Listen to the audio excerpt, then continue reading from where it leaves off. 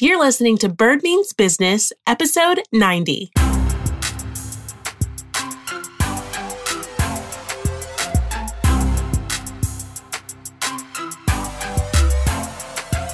Hello, and thank you for tuning into Bird Means Business podcast.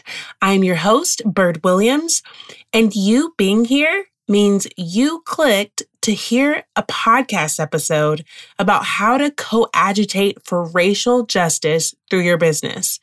You chose to lean into this conversation, and that says a lot about who you are, what you value, and that you're trying.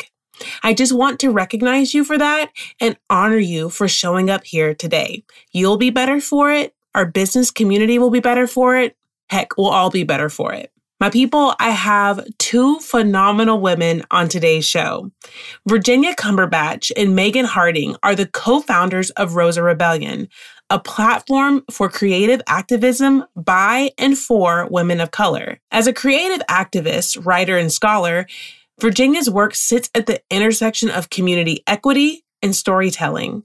She served as Director of Equity and Community Advocacy for the University of Texas at Austin's Division of Diversity and Community Engagement, and she serves as a global racial justice educator and speaker, working with brands such as Lululemon, Gensler, Bumble, and the World Economic Forum to establish an ethos of equity and racial justice. Megan develops Rosa Rebellion's cohorts and curates the community of creative activists and agitators.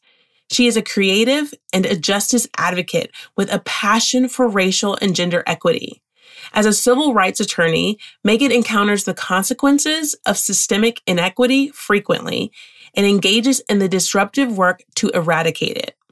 Megan has served in multiple roles, including as the vice chair of the City of Austin's Ethics Review Commission and as a member of the Criminal and Civil Justice working for the mayor's Task Force on Institutional Racism.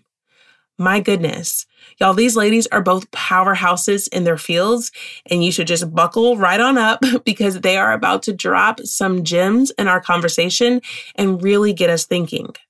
But before we get into the episode, my friends, this is the last day of our Prepare to Launch challenge. We have spent the last 10 days checking off simple, practical tasks that will bring us closer to making our dream businesses a reality. And I could not be more honored to have walked through this journey with you. Now, whether you've been in the challenge or not, you can still join right now and jump into the final live session we'll have in our Facebook group. Just go to birdwilliams.com/challenge. So on today's live, I'll be recapping all of what we learned during the challenge and sharing some incredible wins. You will not regret being in the virtual room and getting this free business game. So go to birdwilliams.com/challenge for all the deets and to join us. I hope to see you there soon. All right, let's dive into this incredible conversation with Virginia and Megan of Rosa Rebellion. Ladies, I am so glad to have you on Bird Means Business podcast. How's it going? Good. It's a good day. Yes, I'm really excited about this conversation. It's one that I know is super important and one that I know that you've done so much incredible work around. So to really just get started, I'd love for you to let my listeners know what Rosa Rebellion is, why it was born, kind of just talk to your origin story. I think particularly it'll be fun telling it in this space, Ashley, because you're helping folks form their businesses and think about sort of those unknowns and questions. And I think Megan and I have such an organic story in terms of how Rosa Rebellion was birthed. And I think Megan does a really good job of telling it it really is one of those kind of like meet cute kind of moments, like at a coffee shop and friends just getting together. So I'm going to let Megan talk more about our origin story, and I can share a little bit more about Rosa Rebellion's mission. Yeah, so I think it was 2017, 2016, but we started to meet just as friends, just getting together, creative synergy to some degree, but really wanted to just work on like our creative projects together. So we would meet like early in the morning before work or some nights or whatever. And we knew that we both had a passion for racial justice and gender equity and social justice. And we were both kind of doing that work in our regular lives. And we wanted to just see what there was creatively that we could do. And so we're like meeting at coffee shops and hanging out. And then one day, Virginia mentions that she's had this like name. She's like, I don't know what it's going to be. And I didn't know at the time, but she had not really shared this name. She had been kind of protective of it, and she had it for a couple years. And she said, Rosa Rebellion. And I was like, one, I love alliteration. Two, and you know this about me, Ashley, I name businesses for people. I really should charge for it, but I name businesses for people all the time. And that's like just one of the things I love to do. And so I love the name. So she had her computer. I like stole her computer and I like immediately bought the domain. It was very aggressive, by the way. Like, very aggressive. I was like, why are you taking my laptop? Calm down. And I was like, let's buy this domain name. Let's lock it in. Again, not knowing what it would become. And then I really wanted to do some work around mental wellness for activists. I was really kind of aware of the way that this working in social justice could really take a toll on your mental wellness. And also aware of like my friends that were in the space and what it was doing to them. And so that's kind of what became our first project was Rebel Unrest around mental wellness for activists. And it kind of organically grew like, oh, what could Rosa Rebellion be? We think that it would be great if we could take our like creativity, pair it with our activism and use that to kind of reclaim our stories and to drive policy and to drive social change. And Rebel Unrest was the first thing we were able to do that with. And so it just kept growing and we kept iterating. And then we kind of landed on, okay, this is what this is. And we believe that we're feeling like a real need. Yeah. One of the things that I think is really special, which often we know businesses are birthed out of a lack, a gap, a need that we see either in our specific industry or in our community. And I think Megan and I, in our individual spheres of influence, right, in some ways, we're modeling what we wanted to create at Rosa Rebellion. At the time, I was directing the Institute for Social Justice and the Center for Community Engagement at the University of Texas. So I was doing this work through the resources and infrastructure of an institution of higher learning. Megan was serving as a civil rights attorney. And so we were doing this work, right, in these very sort of predetermined institutions and spaces that Megan and I talk about all the time that weren't innately built for people that look like us. So we're not only doing this work on behalf of these institutions, but we're also having to do the work within the institutions to create a space of belonging for ourselves. But one of the through lines that I had always had through my work was storytelling. Like I used that as a tool in how we built relationships and trust with community, how we amplified voices of communities that have been marginalized. And I always felt like we were being asked to choose, right? To choose to be storytellers, to authors, writers, and be what we typically have defined as activists. And Megan and I talk about all the time that like our calling isn't always to be in the streets protesting, right? Our disruption happens in other ways. It happens in storytelling, it happens in policy, it happens in law. And we just wanted to create a space that reflected our own sort of personal journey, which was to honor and recognize the innovation and disruption that women of color are having to do in every sphere of influence. And through their creativity, they're birthing these incredible opportunities to create new structures, to tell untold stories, and to broker change in unique ways. And so Rosa Rebellion is a platform for creative activism by and for women of color. And our goal is to celebrate, to liberate, and to interrogate these systems that weren't built for us. Megan and I, it's really funny. I think probably every 3 months we have this moment, either by text or phone call. We'll just be like, we got like a real business. We've got a team. We have people on payroll. We have partners that are coming to us, right? And so it's kind of this incredible recognition of the opportunity to unapologetically show up as yourself and create space for others in doing that. And I think one of the tenets that walks through Rosa Rebellion that we're really excited to model is that we want to invest in the work of women of color, right? That's why we are a for-profit.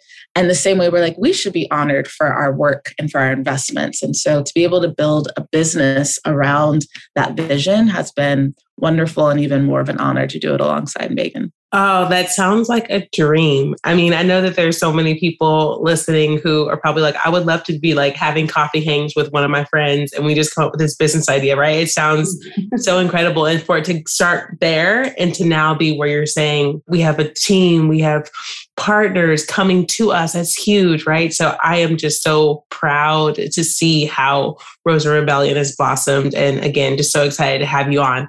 So I love that what you mentioned about creative activism, because when it comes to thinking of ourselves as activists, it's like, what does that mean, right? Am I supposed to go to protests and like hold posters? And I think that 2020 especially highlighted so many deep-rooted issues of racial injustice in our country. And I think so many business owners are in this really awkward place, just to be honest, right? They're like, do I show up? How do I show up? How do I actually respect and honor these spaces and not just do like the performative allyship? And so that's really what I want to speak on. How can business owners think about creative activism and co-agitation through their brands? Should they? What are some ideas for how that could look? Could you speak to that? Yeah, I think first we need to give some definition, right? I think a lot of times people don't have the language. And so when we talk about co-agitation at Rosa Rebellion, we're talking about moving from allyship, which is sort of passive, which is like, yeah, I support you, I don't hate you. It's this passive posture, to co-agitation, which is an active posture, which is really leveraging your power and your privilege to disrupt systems on behalf of other people. And so at the core or at the base of what I think activism is disruption. And I think me and Virginia were both kind of had some like reluctance even around calling ourselves activists at first, because you do have the traditional, like, I'm on the front lines, I organize the march, and that's super, super important.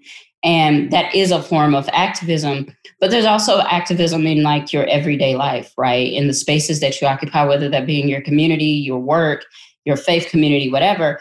Are you being a disruptor on behalf of marginalized people? And so that's kind of what we mean by coagitation. And I think businesses like last summer, we had the whole like share the mic thing, which was great. People with really big platforms saying, I'm going to turn my mic over to primarily Black women. And then we have the kind of Black box solidarity, which Ashley, you wrote about. And it was something in the sense of it showed kind of where someone stood, where maybe their brand stood on the issue. But the issue that came from that was like the Black box is not the work, though. It's not the work. Perhaps you're sending a certain message, which for consumers or people who are going to work with you, it's not that that doesn't matter. It is important. But what does your internal processes, your internal structure look like at your business? And not just like shallow diversity of just like, okay, do I have a diverse staff? Can I put the pictures on a website so people know, right? But what does it really mean to create a space of inclusion and belonging? And so that's everything from who's leading what, how have you ceded power, where do you have holes and you're trusting the expertise of these other people. All of that like is important to interrogate your internal structures. And then externally, I think they followed up on like all these businesses that made like the commitment for the Black box.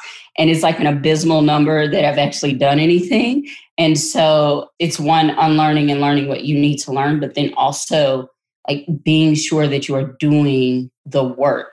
And I think like Virginia can really speak to what that work might look like. Yeah, I mean, I think, as Megan said, language is so important because I think in some ways we have created this dynamic, even in sort of this conversation of diversity, inclusion, and equity.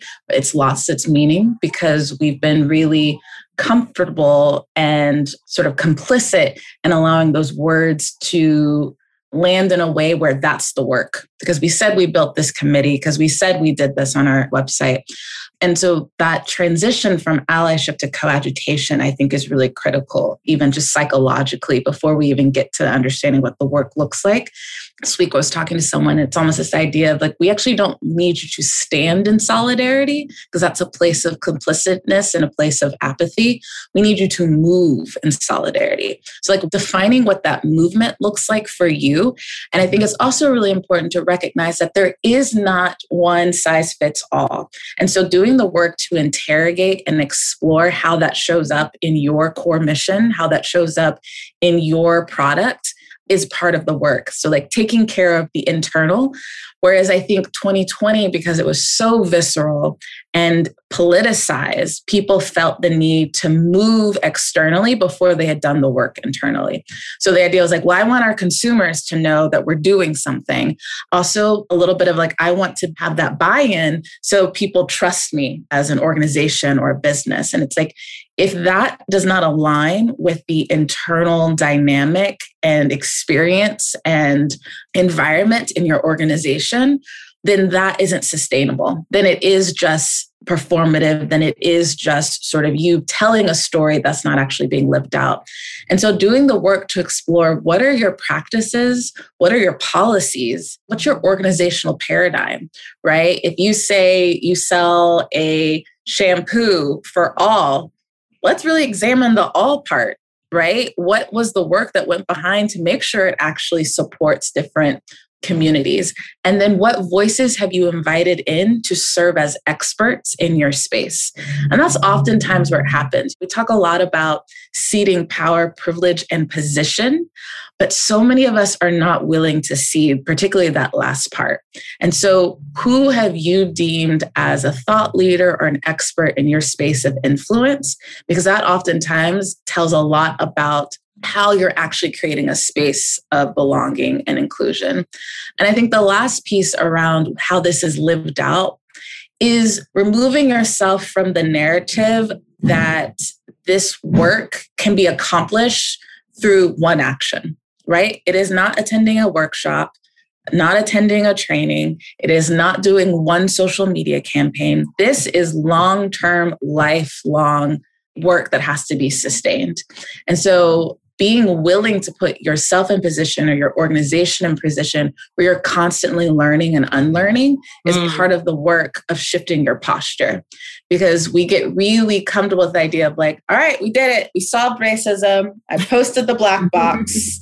To saying, okay, we've learned something, right? Or we've unlearned a practice that we knew was being detrimental or painful. And I think the other piece that you brought up, Ashley, that's important is a lot of people are like, I mean, I sell soap or I just do taxes for people. Like, what does that have to do with racial justice? And again, it's not always about how that is expressed externally, although people's interactions with you are a part of that work. But it's also examining your position as a business owner, as an organization to say, how are you maintaining or sustaining the work of racial justice? And if the answer to that question is that you're actually a disruption to it, then there's something that needs to be further interrogated there. Yeah, I also think, Virginia, along those lines, like economic justice and racial justice go hand in hand. And so perhaps you only do taxes or you sell soap, right? But like, who are your vendors? Who do you use for your processes? There's even things like scheduling tools like Calendly, which is Black owned. Things like that, like what interrogate where you're using your dollars or your privilege or your power. And then I guess to like really drill down, Ashley, to give people more concrete examples from personal experience, like I've had a white male coworker who I would consider a coagitator. He would probably call himself an ally, but he was very self-aware. And so we would get asked to speak at things. And if he looked at the panel and it was all white people, he would say, I don't think they need me. Like, I think maybe Megan should go. Is she available? Or sitting in meetings with white coworkers who maybe after an event, say George Floyd, right, chose to use their voice to speak up about like, hey, there might be some feelings today that our Black coworkers are feeling. Is there something we can do, or going to management? And that way you unburden me, right? If I'm one of three or one of four, and sometimes I've been the only, it's a lot to carry to think about like, man, okay, I'm hurting, I'm raw. I'm trying to like make sense of this thing that doesn't make any sense. I'm watching us be brutalized and I have to show up to work and like be on, right? And so the idea that those conversations could happen without me, with other people advocating, really unburdens me. That's a form of coagitation, right? That's really showing up and unburdening people of color. And I think that's a piece of it is not only how you, if we're talking to folks who are the leaders in their space or the owners of their businesses, part of it is, yes, how do you create space, but it's also how do you hold space, right? In whatever room you're in. I often do this exercise where I just ask them, how much does race impact your daily life? And most folks who aren't walking in melanated bodies will answer that question as like 3%, 5%. Because for them, it's how much do I think about it? How much does it become a part of my daily dialogue? Or how exposed am I to communities of color? But that is what is so detrimental, is not acknowledging that actually you have race is impacting your daily life 100%.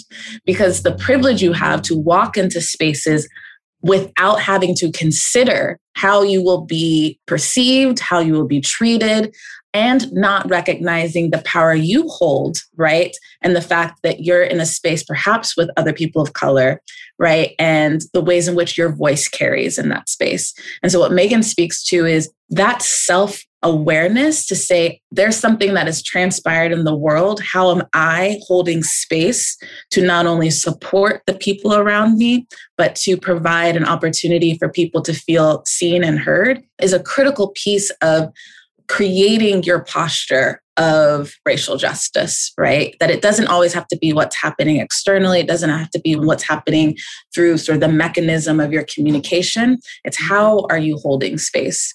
And I think the last thing that I would share around this, Megan alluded to sort of that racial justice is innately connected to economic parity. I think another piece of that, which is very connected to the work of Rosa Rebellion, is that racial justice is intersectional in everything that we do, right? And so we often talk about gender equity as well.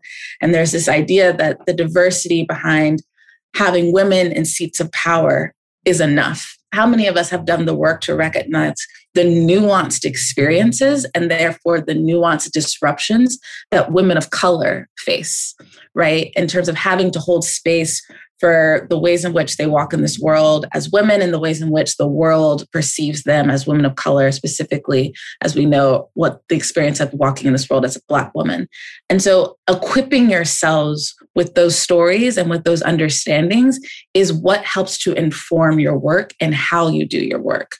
Megan and I talk a lot about that there's really only two ways that we are kind of operating, right? We're either unconsciously upholding systems of oppression, or we are consciously and intentionally dismantling them. No matter what work we're doing in this world, we can intentionally be doing the work of dismantling in whatever sphere of influence that we're a part of. Wow. So that was amazing from both of you. So many gems there, so much to really just consider and unpack and really do some digging to think about. And I hope that those listening, while yes, it might be an uncomfortable conversation, a tense conversation, some things you might have to look up and learn, like that is doing the work. And I just encourage you to lean into it. So if you're taking notes, I'm hearing things like, it's not just a moment or a one thing you do. It's not just the MLK post or whatever it might be. It is a commitment to a lifestyle of coagitation and creative activism. It's maybe looking into your core values and your mission and really thinking about how, at a very fundamental level, your business creates space for people who might not look like you. Is that one thing? And then also I'm hearing things like, I love what Megan brought up with vendors, right? Who are you actually paying to do your email marketing, to do the different things that you're paying for in your business? Are you creating space there? And the economic tie. I know that one content creator I follow, she really talked openly about, she's a white woman, she talked openly about examining who she has on her podcast. She has a very famous podcast. She's like, wow, it's like all white women, you know what I mean? Pretty much. Yeah. And so she was very intentional, and it wasn't just a one time. It's like, I'm still seeing her being extremely intentional about making that diverse as well. So I heard that too. I just wanted to add one thing, Ashley, piggybacking off of what Megan was saying around who are you investing in as your vendors and partners. I often encourage people to also recognize the power in helping to disrupt the pipeline. We talk a lot about like, we just couldn't find anyone. And it's oftentimes because folks are looking only in their communities, right? Sort of 3 degrees of separation. And so, okay, if you have an internship program, right? Who are you hiring? But also being cognizant of the fact that what do you need to change about your practices to ensure that you can truly support a more diverse internship line? Part of that is recognizing that free internships not only is not equitable and should be banned across the board, right? But does not allow for there to be certain lived experiences to be a part of your organization. And so really examining your practices, not just sort of the output of that, I think is really important. And then the other thing I would just share is, Megan and I joke all the time, y'all, the power of Google. Like to educate yourself. Like it's the most incredible tool of all time. And so in 2 ways, Megan and I were talking about, there is an unburdening that can happen, right? Where you're not taxing your few employees of color or your few friends of color. Because there's one thing to ask someone to be a part of your education and you have honored that education through either financial compensation or a change in title. It's another thing to expect someone to be a part of your education process with no reciprocity. And so, y'all, the power of Google, the power of history. Megan and I are huge advocates of that. This work can't start in June 2020. And this work certainly can't start August 31st, 2021.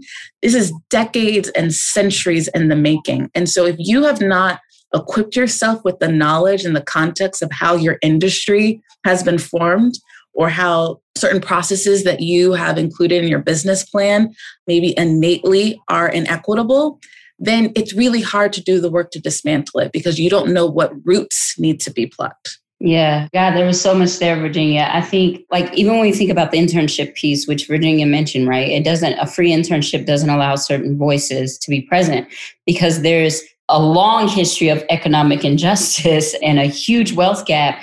And so some people, when they're in college and they're trying to get experience, they can't afford to not get paid for that experience, right? But they might have all sorts of things that they could add to your business. One, lived experience, grit, which is an intangible that I think everybody should be interviewing for, that you get from just struggle a lot of times. And so I think you really, filter out those voices based on like certain practices. And then the other thing I wanted to mention with the story that you shared, Ashley, about the woman that examined her podcast, I always ask people to just like really, really audit yourself from a place of honesty. Like really get real with yourself. So if you kind of take that story, Ashley, you pair it with what Virginia said, right, about pipelines.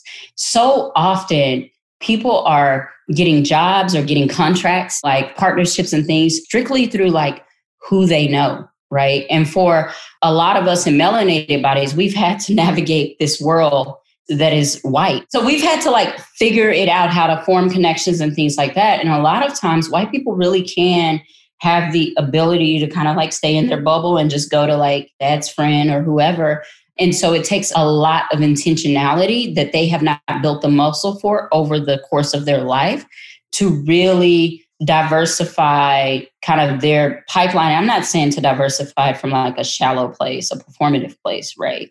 Or a demanding place, but to really just recognize like, whoa, like if I look around my sphere of influence, it's all white people. How can I disrupt this? Just like what the woman did with the podcast. And then the other thing is like, don't be afraid to be like, yeah, like I've missed the mark on this. Like, I think people are so afraid, especially now with people feeling like cancel culture is running rampant. Sometimes it really is. And then sometimes it really is just accountability. But either way, I don't want to get into that, but I understand the fear, right? The fear of I've spent all this time building my business to this point, and if I do this wrong, then what happens? Do I lose it all? Right. And so then you just don't do anything and you sit in action.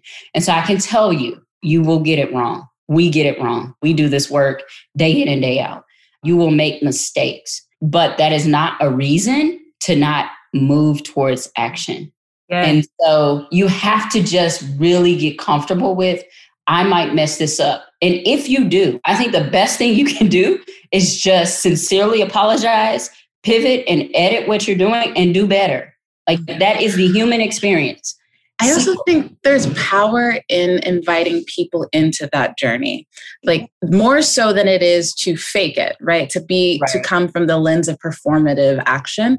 There's actually a lot of power in the sincerity and inviting your community, whether that's patrons and customers or partners, to be your sounding board.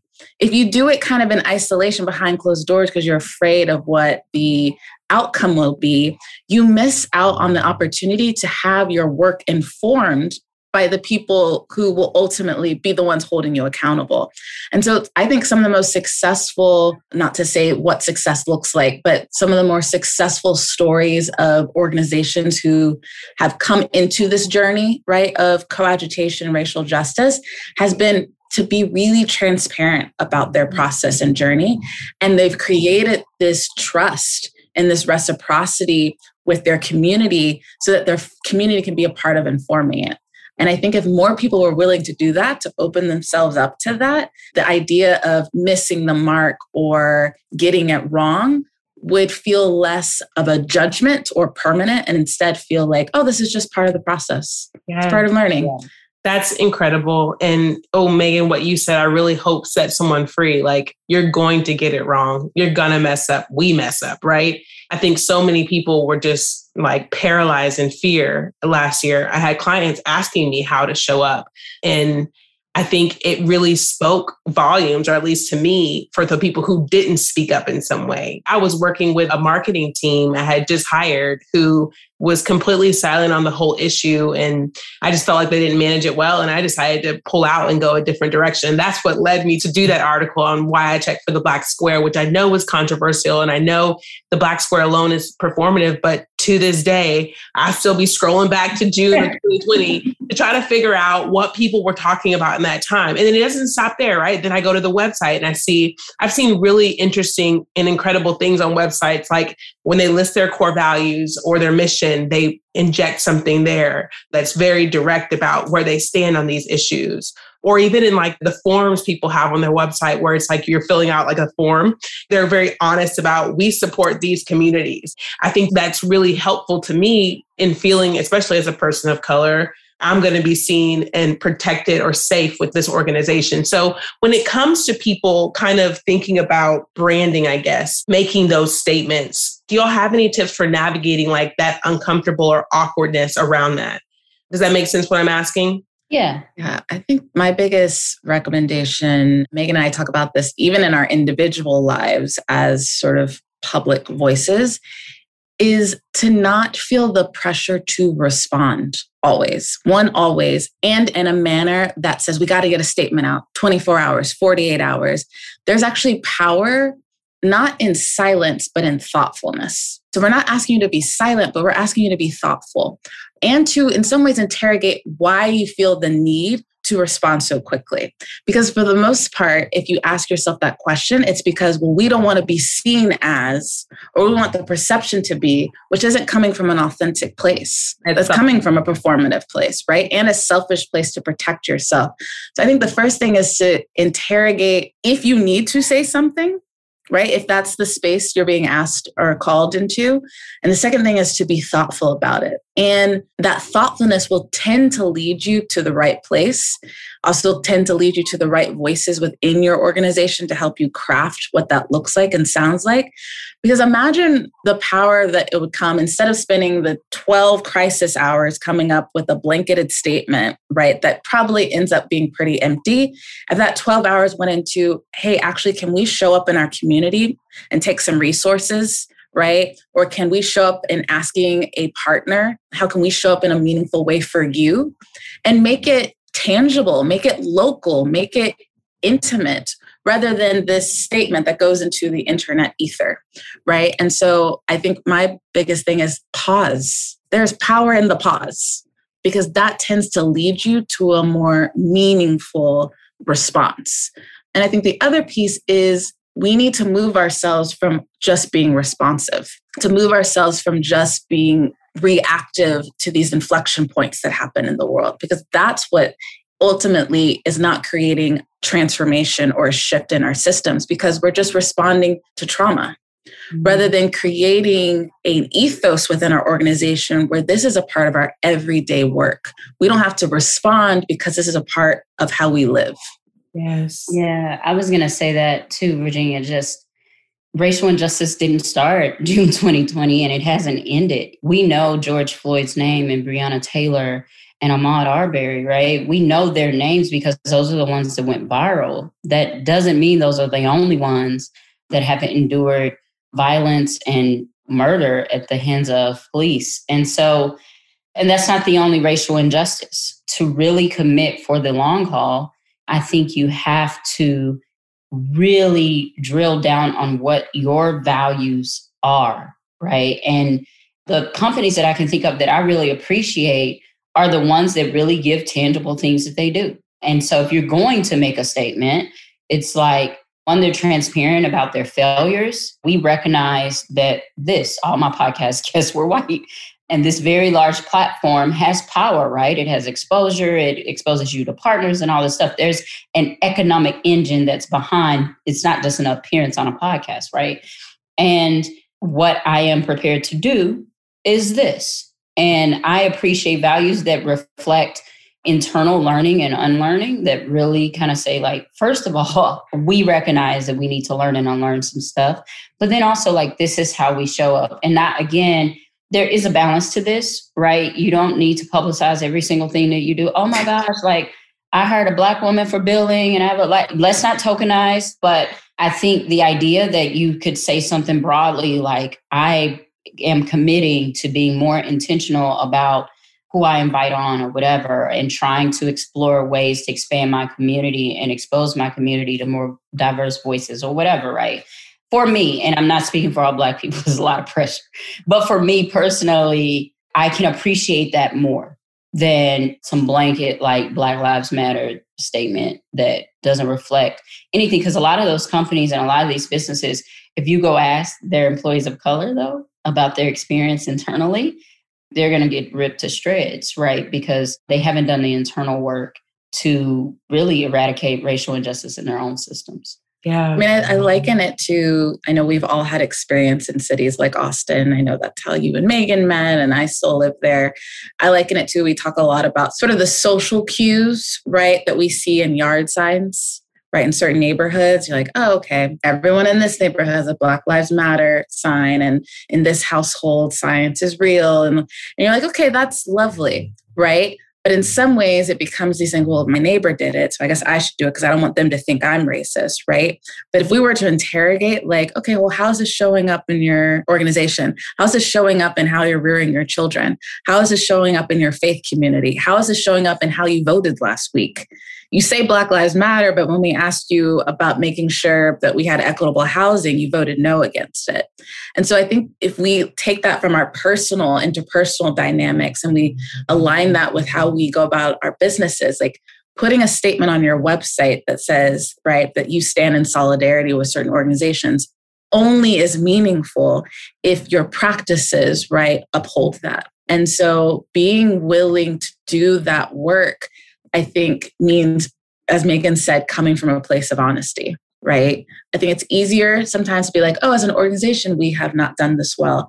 I've actually also really appreciated organizations where their leadership has been transparent about their personal missteps or taking accountability for the ways in which these conversations have not been present or have not been visible within their organization. And so taking some ownership of that, I think, is also powerful.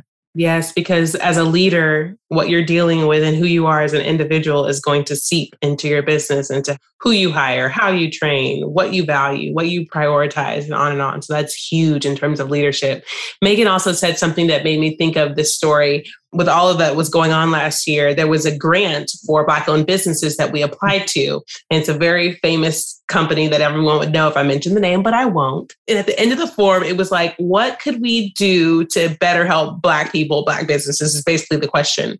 So I was going to just put something, and I said, hold on, let me go and actually look on their website at their team page. Go to the about, go to the team page. And it was like white person, white person, white person, white person, white person. I mean, it was like all white people except for the one token Black person who was like head of diversity or whatever. It's like, yes, you have this grant, which I was very grateful for. But like, if your entire leadership team is white, then it's going to be very unlikely that you're going to be able to have the diversity you need to create spaces for people who don't look like you.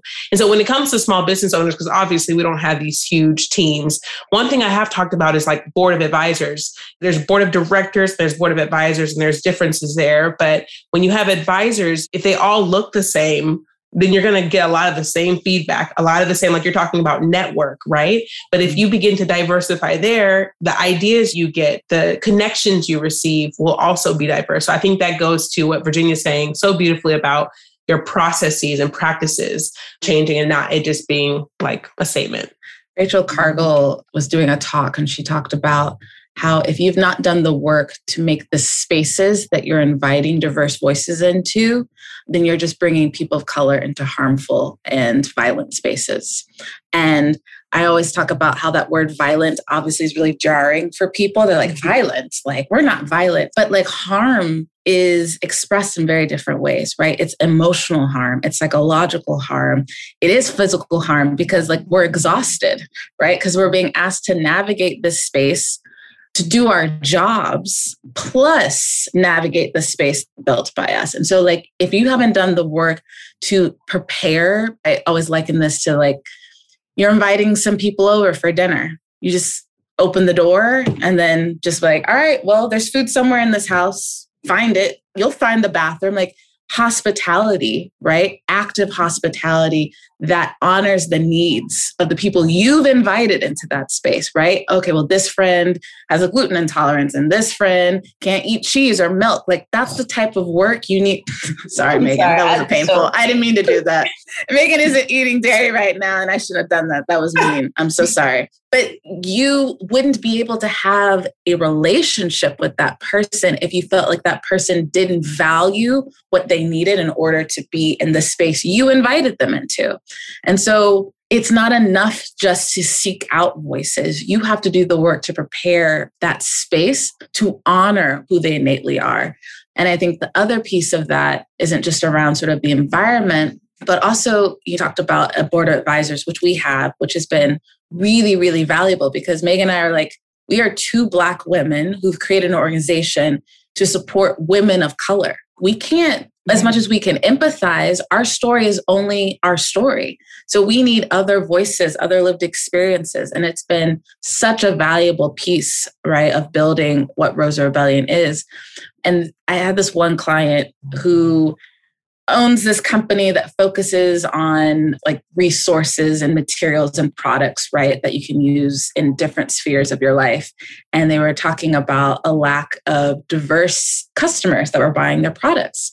And they're like, yeah, we just don't understand. And again, website, very telling piece of information. And all of the scientists that were helping them make the products, all of their advisors that were helping them test the products were white. And I'm like, because this person, they're only relying on what they've used for their hair and their skin. Mm-hmm. And so how do you think you can create a product that will innately connect to this community of people when you're just basing it off of assumptions, right? And you're basing it off. And so we look at it, we're like, it's so simple. It's so simple, right? But just reminding folks of like, again, I love this definition of like creating a space of belonging is like active hospitality. What are you doing over and over again to make sure you've created an environment that truly is being activated to support people being able to walk in this world in their authentic selves, not having to truncate who they are, not having to assimilate, not having to leave part of themselves outside of their workplace. And part of it is even recognizing that like people of color do that. So many white people that we talk to like don't even have that initial piece of just realizing like, oh, wait, like you code switch, you edit yourself. Oh, I had never really thought about that. And so again, that's the individual work of figuring out like what you don't know and exploring. And I was thinking about another piece of just like how you show up and from an honest and authentic place. It's like, I've really appreciated people who've come to me and said, look, I want to ask you some questions. I realize that you don't have to answer them. And I also realize that I'm asking you a lot because I recognize that as a Black woman, you probably get asked this stuff all the time. I want you to know, I was reading X. I learned this and I had never heard it before. So I wanted to get a reaction from someone that I knew and hear more, right? So you've told me you recognize the burden you're putting on me. You recognize that it's a gift if I answer you. And you've done initial work for yourself and you're coming to me to have a conversation. Some Black people don't want to talk to you about it, right? And that's their right, right?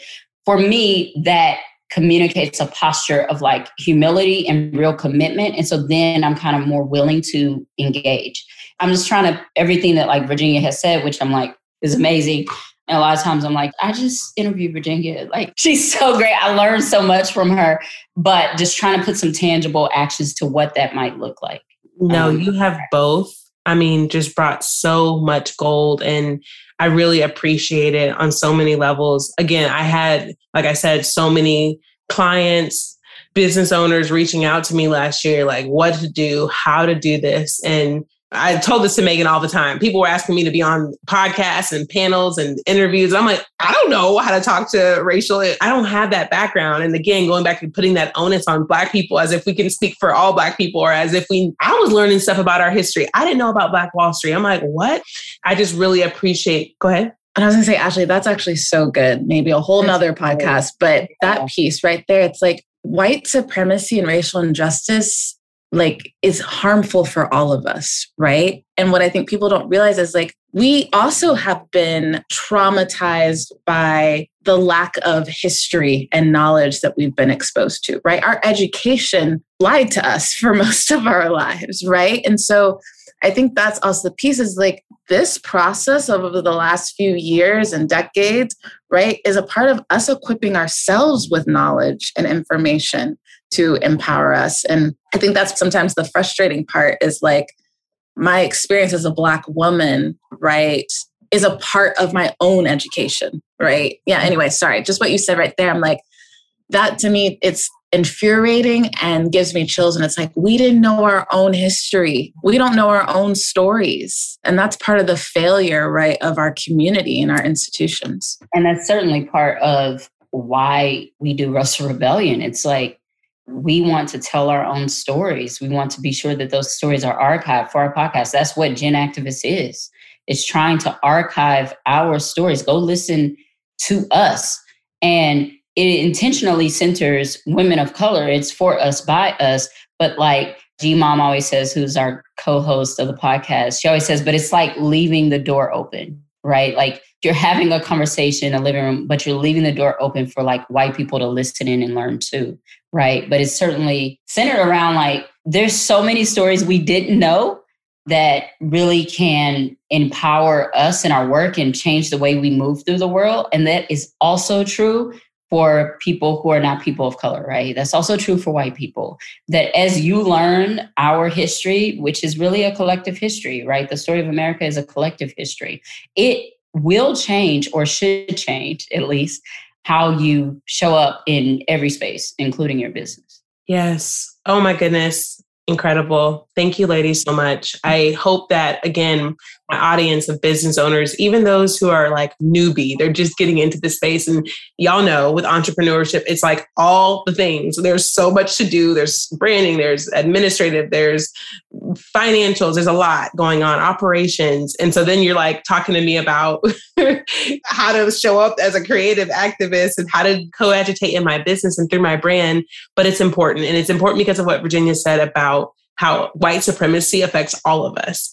I listened to this podcast. I can't remember even the guy. It was an amazing podcast. And he talked about exactly that and how we don't want to have another war. We don't there are so many ways in which if we don't fix some of these systems now, it's going to affect all of us, our money, all the things. And so I'll be sure to link that in the show notes. And I'm going to also link Gen Activist, your incredible podcast. So one thing business owners can do right now is learning and unlearning, right? And a great way to learn is to go and check out all of Rosa Rebellion's resources, especially Gen Activist. It's an easy one. You can go right now on Apple Podcasts or Spotify and check it out. And do that. Lean into that process of learning and unlearning, and then explore your core values, explore your mission, explore the practices and procedures you have in your brand. Make the world a better place, because we can all really do that. So again, thank y'all so much for your time. Thank you for your amazing words and just your presence. And all of this has been better than I could have imagined. I could not have had this conversation with anyone better. So thank you so much. Thanks for creating this space. I finally made it. I made Bird Williams podcast. One thing I do want to ask, though, is I know so many people are going to want to support your mission and connect with you online. So where can they find you best? We are on Instagram and Twitter at Rosa Rebellion.